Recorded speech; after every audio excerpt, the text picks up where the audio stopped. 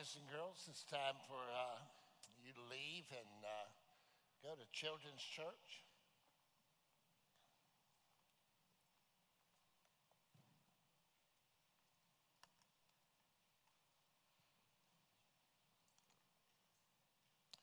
If you have your Bibles, I'd love for you to turn with me this morning to John chapter 10.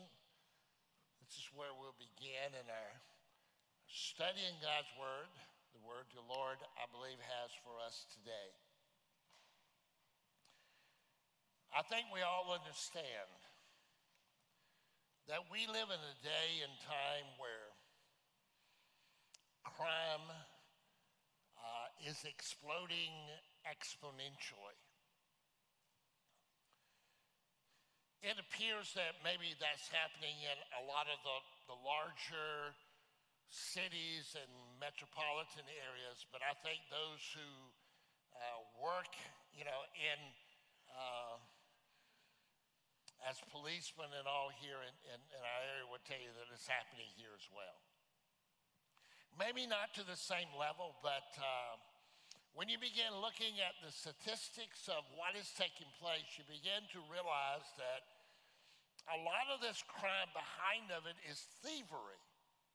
People wanting something that somebody else has. And so it's got to the point where it's just almost, we look at it and think it's ridiculous. Here in broad daylight with no fear at all, just attack someone on the sidewalk just to take what they have, or sometimes there's home invasions right in the middle of the day. Don't worry about it. Just either go in or, knock the door down, whatever. Just go ahead and take what you want.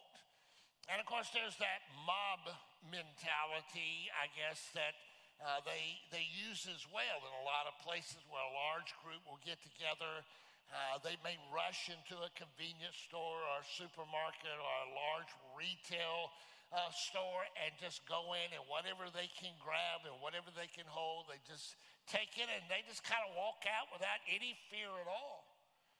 And what that leaves us is with frustration, fear, maybe even a spirit of futility. What do we do? How can we stop this? And so it raises up great concern, obviously, for each and every one of us, just what we see happening. And maybe it's not to the intensity here that it is in other places, but it is coming here. You can count on that. And as difficult it is for us to deal with that, what I really want to draw your attention to today is the reality that there has been a thief in this world from the very beginning. A thief that was there in the Garden of Eden. And he has been working diligently since then. He's not interested in the things of this world. He's not interested in money and material things and all the things that we're talking about that people are willing to murder for or whatever to take. But he's interested in stealing what we call spiritual treasures. You know who I'm talking about, of course.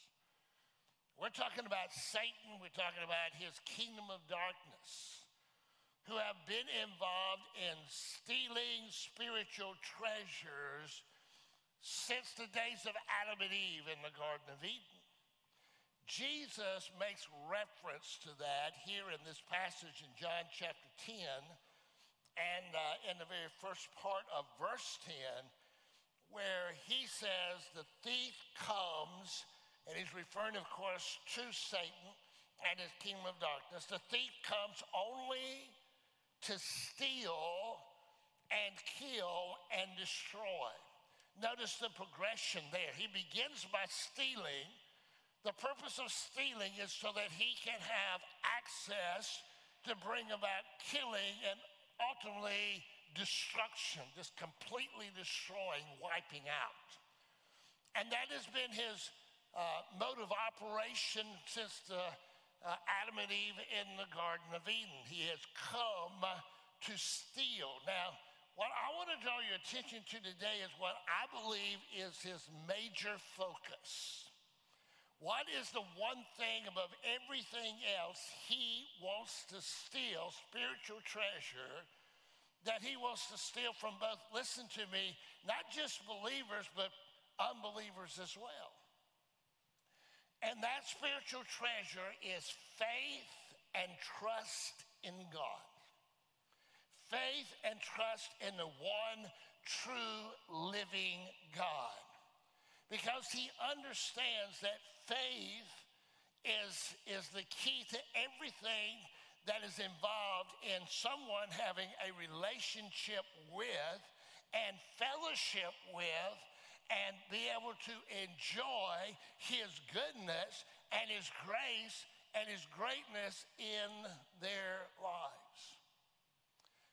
Now, the scripture tells us this is very, very important, because if he can use, listen carefully, if he can use his lies and deception, which is all he has, but obviously he's very good at what he does. If he can use his lies and deceptions to undermine our faith and trust in God, our faith and trust in the Lord Jesus Christ, then he can render us spiritually defenseless. Let me explain. The scripture tells us in Ephesians chapter 6 that Satan attacks us with flaming arrows. And there's a means in which we are to deal with those attacks that he and the kingdom of darkness bring against us. So let's look at it together. Ephesians chapter 6, if you look at that, and in verse 16, he's talking about spiritual warfare. He's talking about the armor of God. And he says this in verse 16. Paul writes, in addition to all, taking up the shield of faith, with which you will be able to extinguish all the flaming arrows of the evil one. And so it's very, very essential for you and I to have faith and trust in the Lord, because it's one of our number one defenses against the attacks of Satan in our lives. So if he can undermine that, if he can cause us to begin to doubt God or doubt the Lord Jesus Christ, then what that does is expose us. We can't pick up the shield of faith. We're not even considering the shield of faith. And so my personal life, my marriage, my family, the body of Christ, the community, the country, everything becomes vulnerable and exposed to his flaming arrows toward us. So it's absolutely essential that we understand the importance of faith. Not only does he do this to render us spiritually defenseless, but also to spiritually drift in our lives. Talking especially to us who are followers of Christ, who profess Christ as our Lord and Savior. And we have an example of that in the letter that Jesus sent after his resurrection, after his ascension, but he sent a letter through the Apostle John to the church in Ephesus. If you have your Bibles, turn there with me for a moment. Revelation chapter 2. Ephesus was one of those churches that at one time was incredibly on fire for God. And even at the time that, and the Lord Jesus, but even at the time the letter was sent, they were very active. I mean, they were very active. They were doctrinally sound, and so they were very dutiful in everything they were doing for the Lord. And so he commends them for it. Now listen to this. I'm going to begin reading in verse 2, but listen carefully what he says. Jesus says in this letter through John, I know your deeds and your toil and perseverance, and that you cannot tolerate evil men, and you put to the test those who call themselves apostles, and they're not, and you found them to be false. And you have perseverance, and you have endured for my name's sake, and have not grown weary. And so he commends them. On the surface, this church looked like, wow, if I'm moving to a new area and I get a hold of their bulletin or I go on their website and I see everything going on and say, hey, that's where I want to go. But then he says this, verses 4 and 5. But I have this against you, that you've left, you've drifted away from your first love. Can I word it this way? You don't love me the way you used to love me. The fire is not there. The excitement is not there. The spiritual energy is no longer there. Oh, did they love him? Yes. Were they there going through the motions? Yes. But they had got to the point that they were like an ink pen with no ink. That they were like an oil lamp that had no oil. They had all the functional parts, but something was missing. Something great was missing. And he says, therefore, verse 5, remember from where you have fallen and repent and do the deeds you did at first, or else I'm coming to you and will remove your lampstand out of its place unless you repent. There are many church-going people in churches all across this land that are exactly right there where they were in Ephesus at that time. If you were to ask them, do you love the Lord? Yes. Are they faithful and quote-unquote coming to church? Which is an odd phrase, let's be honest. We are the church. But we've been saying that for so long, we just keep on saying it, right? We are the church. But with that understanding, though. So you ask them, do you love the Lord? Yes. Are you involved? Yes. Maybe they filled out a church survey. Something was missing. They lost the fire. At one time, they had a hunger and a thirst for the Word of God. By that, I mean not just hear it, but heed it. And anytime they learned a new truth, it's like finding a diamond, just excitement. When the lights come on, say, wow, now I understand that. So, and when they come, they were so enthusiastic, so anticipating worship and the presence of the Lord. And now it's just going through the motions. This is what happens when Satan is successful with his lies, with his deception, to undermine our faith and our trust in the Lord. I want to challenge you this morning to evaluate where you are.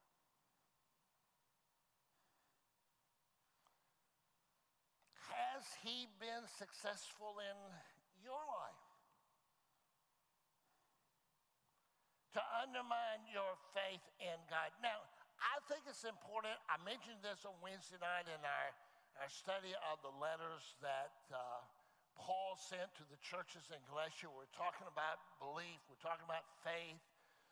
And I think it's important we understand that there, particularly in this day and time, not scripturally, whenever you see the word believe in Scripture, it's talking about trust.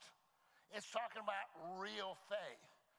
We don't really use that word at that depth in most of our conversations. So let me just kind of give you an example how you can believe but not trust. There was a man, and he loved to walk the tightrope. And so in a major city, he had about 200 feet high a tightrope placed for him to walk across. Had a huge crowd down there, and so using a pole to balance himself, he just easily just walked that type from one side to the other. 200 feet, nothing but asphalt concrete under it. And people were impressed with that. But not as much as when the second time he did it, he had his son on his shoulders. And he just walked that tightrope. And when he got to the other end, boy, they were cheering, they were whistling, they were saying, wow, this is awesome. So he looked at him and says, hey, do you think I can do it again? They said, yes. He says, do you trust me? They said, yes. He said, who's going to ride my shoulder this time?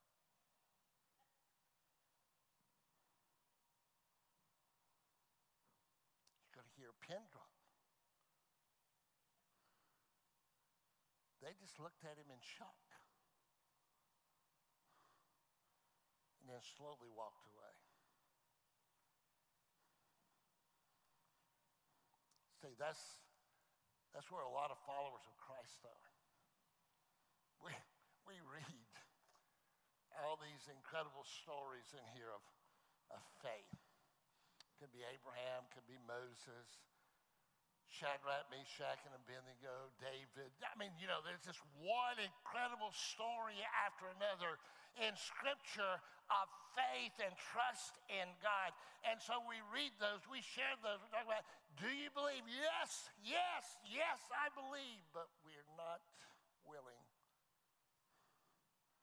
to trust Him in our own life. So the next question is this. Do we understand just how serious faith, trust really is? I would think you do, but I want to make sure, just to remind you of a couple of passages of Scripture. You might want to write these down and just to remind you of them. You know them, you've heard them, such as in Hebrews chapter 11 and in verse 6. How many times have you had Bible studies on this verse? And without faith, it's impossible to please Him. For he who comes to God must believe that He is, and that He is a rewarder of those who seek Him. How about Matthew? In the book of Matthew, and in Matthew chapter 14, I believe. Matthew chapter 9 in verse 29. Notice what it says. 2 men had come that were blind, they were seeking the healing of the Lord. And so the Lord says to them, it says He touched their eyes and said, it shall be done to you according to your what? Faith. You see, faith is part of every facet of our encounter, our relationship, everything about our connection with the Lord God of heaven and earth. Faith. Trust, not just believing. We can believe a lot of things intellectually. We're talking about trusting Him.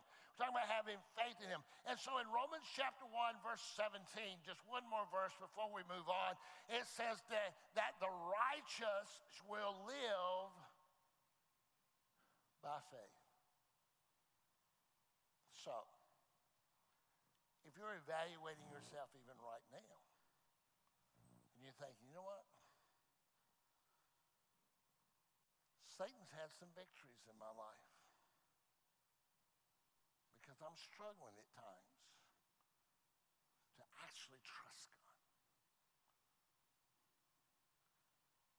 to have that faith in God. How do I restore it? How do I revive it? How can I rejuvenate trust and faith in God? I want to give you three things. And even though I'm separating these three things out, they all are part of one. First of all, you got to begin with the right spiritual object. The right spiritual object. Look with me in Romans chapter 10 and in verse 11.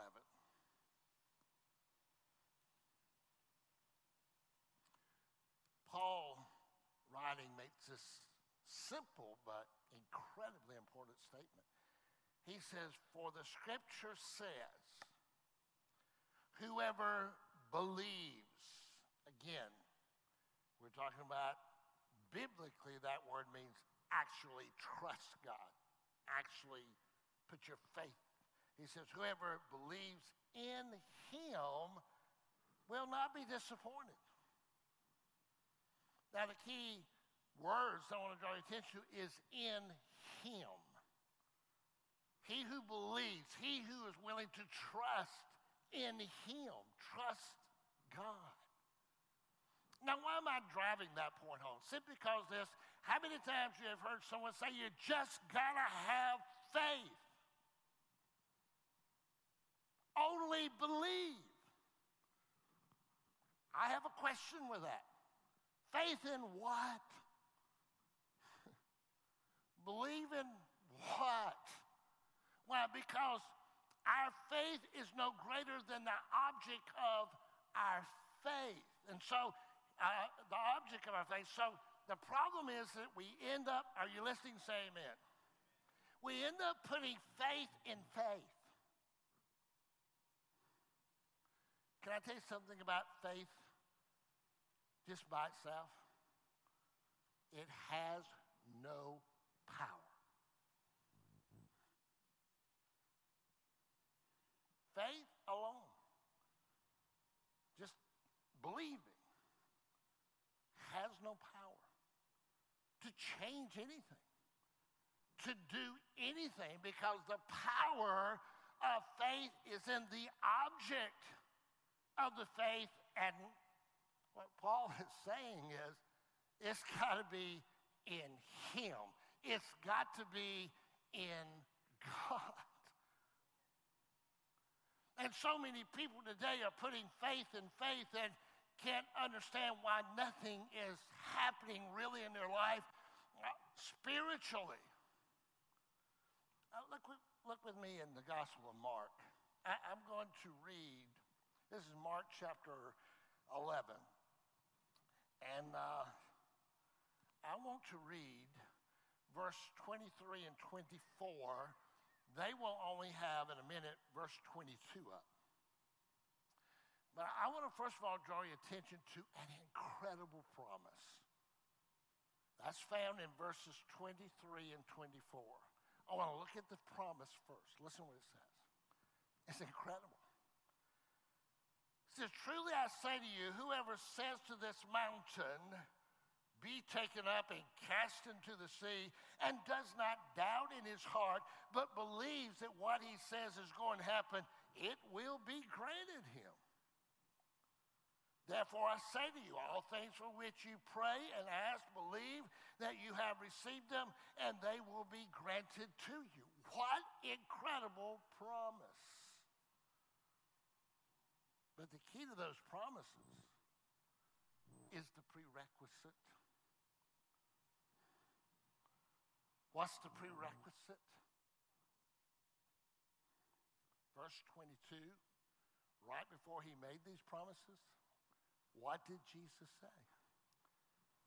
And Jesus answered, saying to them, have faith in God.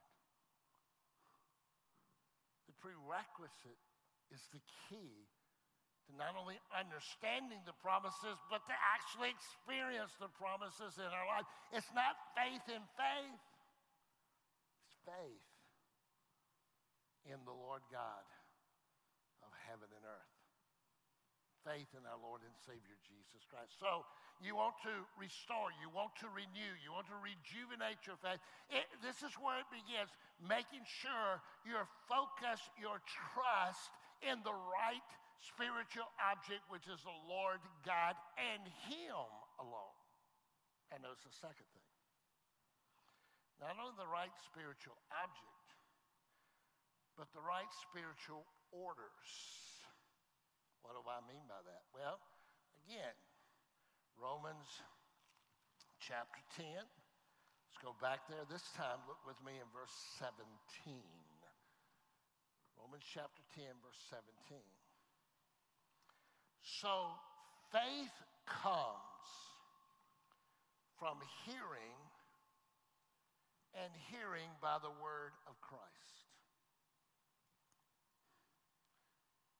So where does faith come from? It comes from hearing.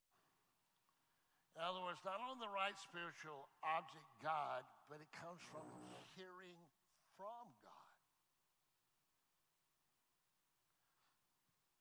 This is not a guessing game. We need to hear from God. That's what he's saying. Faith comes from hearing, and hearing from the word of Christ. We need to hear from him. He needs to be speaking to us in our lives. So, as we look at this, I want you to see that phrase, faith comes. Would you underline that phrase if you got your Bibles or you're taking notes? Just put that in quotation. Faith comes. What does that mean? Well, that means you can't make it up. Listen to me, we do not have the capacity in our humanness to create faith. You can't muster it up. You can't just say one day, I'm going to have more faith, and it just appears. No, faith comes. Where does it come from? It comes from God. Your ability to trust God comes from God.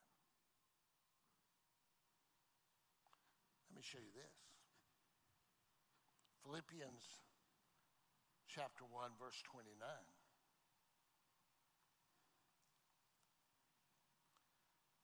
Now remember, all of this fits together. We're just breaking it down into parts. Philippians chapter 1, verse 29. Paul begins and it says this, for to you, writing to the believers there in Philippi, for to you it has been granted, it has been given, for Christ's sake, not only to believe in him, but also to suffer for his sake. What was given? The ability to believe in Christ. How are we saved? By grace, Ephesians 2:8. For by grace we're saved through what? Faith, which is not of yourselves. It's the gift of God, not of works, lest any man should boast. You see, faith comes when our focus is on the right spiritual object, the Lord, and we hear from the Lord. And when he speaks to us,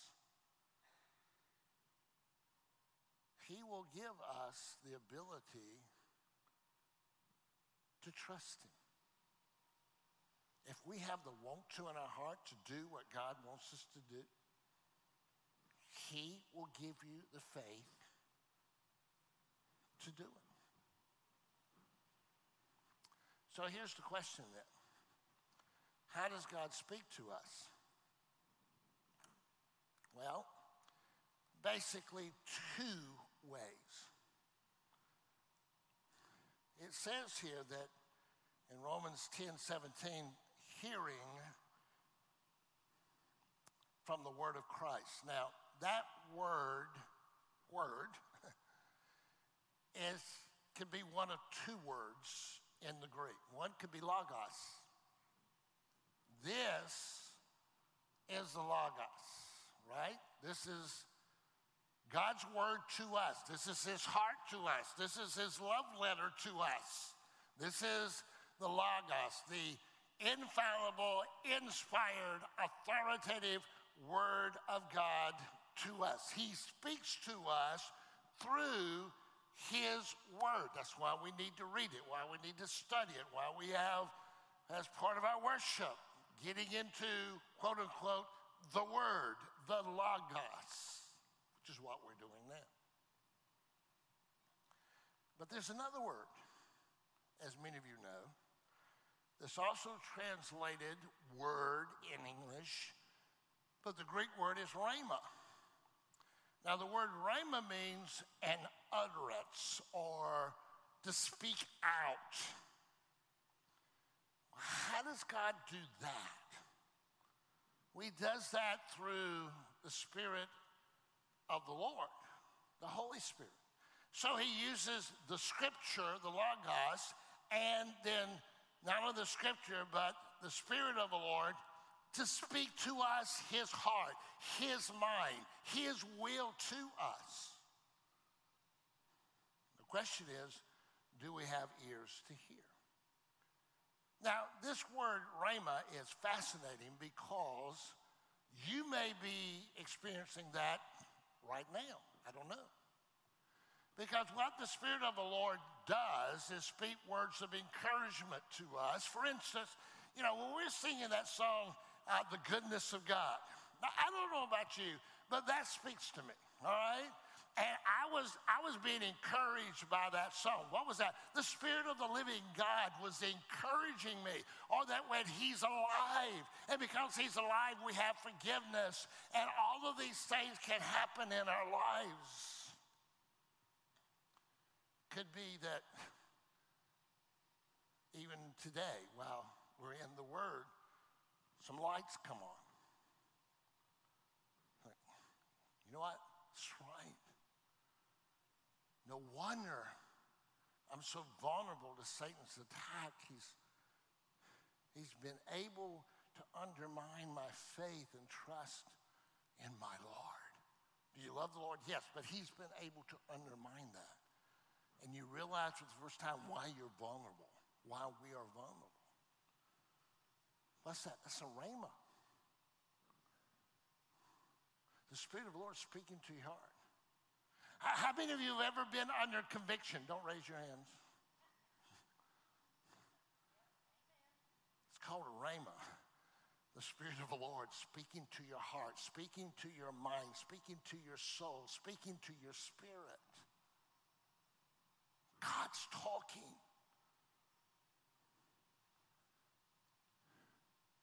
He's wanting to know if we're listening, if we have ears to hear his orders concerning his will for your life. And so you see, faith is not only having the right spiritual object, the Lord God, but the right spiritual orders we're hearing from God, and then we respond. So let me tell you why this is important as well. Because, and I think you've heard this before, where you're just told, well, you just name it and claim it. Right? Have you heard that? Name it and claim it. Now, what's wrong with that instruction? That's putting faith in faith. Here's the way it should be. Are you listening? Say amen. God said it. Believe it and receive it. That's the way it should be. God has spoken to your heart. He's used the Scripture. He's used the Logos to speak a rhema, a word into your heart. It could be truth in a song. It could be what we're studying. It could come during a devotional time.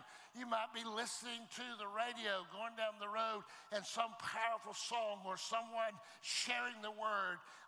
It could be in a Sunday. It doesn't matter. When God speaks a rhema through the Logos in your heart, said, this is my will for you. When he speaks, you believe it and you can receive it. That's the way faith works. So it not only involves the right spiritual object and the right spiritual orders, but it involves the right spiritual obedience.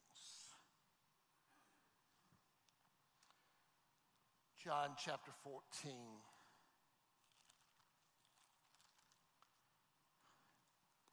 Verses 21 and 23. All of these fit together. I've just separated them out. But in reality, they cannot be separated. The right spiritual object, right spiritual orders, and the right spiritual obedience is the essence of growing in trust and faith in God. So here's what he says, verse 21, Jesus talking. He says, he who has my commandments, what I have spoken to you. By the way, let me just back up just a second because I just thought of it. In Romans chapter 10, verse 17, when it says by hearing and hearing by the word of Christ, the word for word there is not logos, it is rhema. Hearing from the Lord. But here he says this. So important. He who has my commandments, right, I have spoken, and keeps them. What's that mean? I mean, you obey. You totally obey. He who has my commandments and keeps them is one who loves me, and he who loves me will be loved by my Father, and I will love him and will disclose myself to him. Now, when he says keeps them, he's talking about true obedience. By true obedience, I mean not partial obedience. In fact, there's no such thing. There's no such thing as partially obedience. Either we do or we don't. We tell our children to do something, they either do or they don't. I went purposefully looking at you.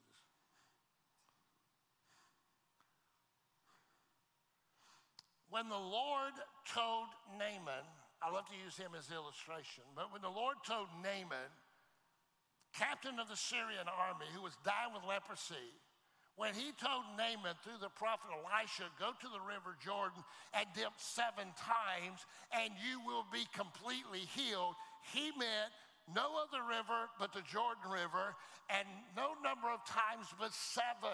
He didn't want to do that. Naaman didn't want to do that. He wanted to go to something like the Euphrates River or the Tigris River or some other river. He thought, man, they're beautiful, they're big, they're this dirty river Jordan. Yeah, the Lord said go to Jordan. Well, he could have gone to any other river and he'd have died of leprosy, right? So he goes to the river Jordan. He goes down into the water. So good, so far, so good, right? And he dipped 6 times. He says, I've had enough. I'm coming out. And he dies of leprosy. Why? Because there's no such thing as partially, sort of, obeying. Either we do or we don't. Now, thank the Lord, as we know the story, he went to Jordan, dipped 7 times, and his skin was like that of a baby. Why? He obeyed the Lord. Here's what happens. He says in that verse, and I will disclose myself to him. Can I tell you how faith works? One step at a time. I know, we're part of AAA, all right? We love to get those trip ticks. You know what I'm talking about? Lays out the whole trip, here, there, love those things. I know where I'm going. I know everything on the way of the path that is going. I'm ready to go. And God says, I do this differently. I do it one step at a time. I will light your path. That's what the Lord says. I will light your path. So when you hear from me the right object and you get my orders to take this step, when you take that step, then I'll shed light for the next step. It's the way he works. If I take that step, he sheds light for the next step. He doesn't give us a triptych for our lives. If I don't take that step, I don't have light for the next step. Why? Because the Lord, without faith, it's impossible to please the Lord. Again, Hebrews 11:6. Then he says this in verse 23. Jesus answered and said to him, if anyone loves me, he'll keep my word. And my Father will love him, and he will come to him and make our abode with him. What does that mean? Instead of Jesus, the Lord, being on the peripheral of your life, that's the only place he is. Some of you may be there. He's just on the peripheral. He's kind of staying in touch. When we focus on the right spiritual object, the right spiritual orders, the right spiritual obedience, he's all in your life. I make my abode with you. That's where the goodness of God is experienced. That's where the grace of God is experienced. That's where the greatness of God is experienced.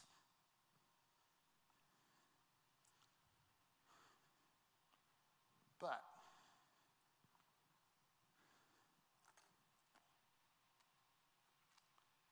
the right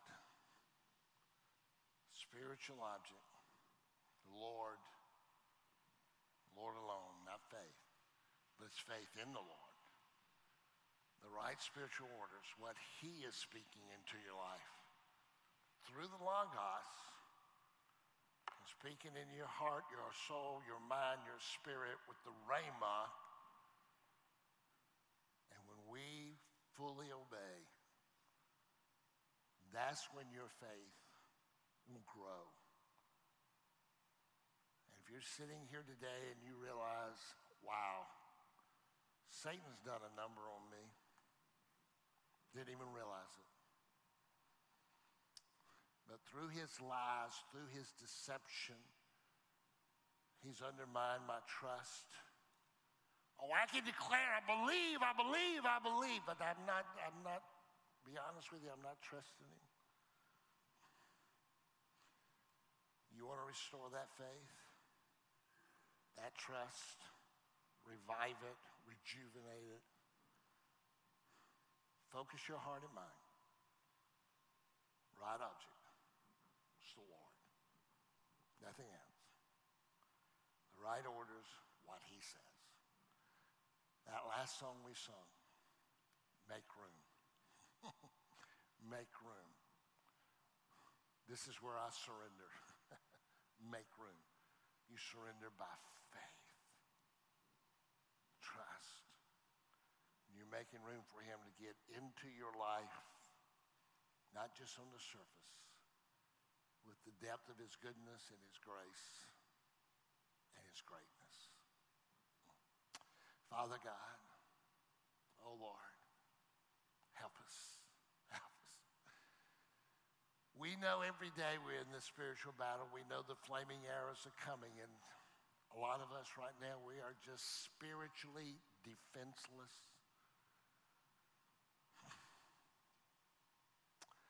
We're spiritually drifting. We're in, we're out.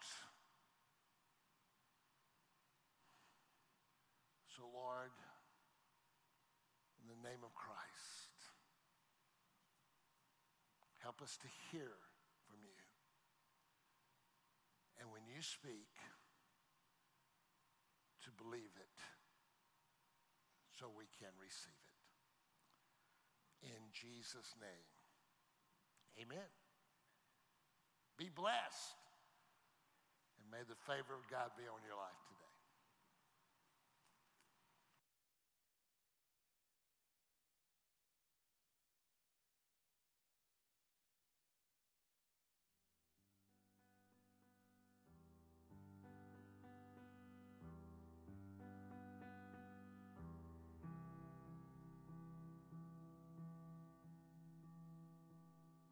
I've seen love come and I've seen love walk away. So many questions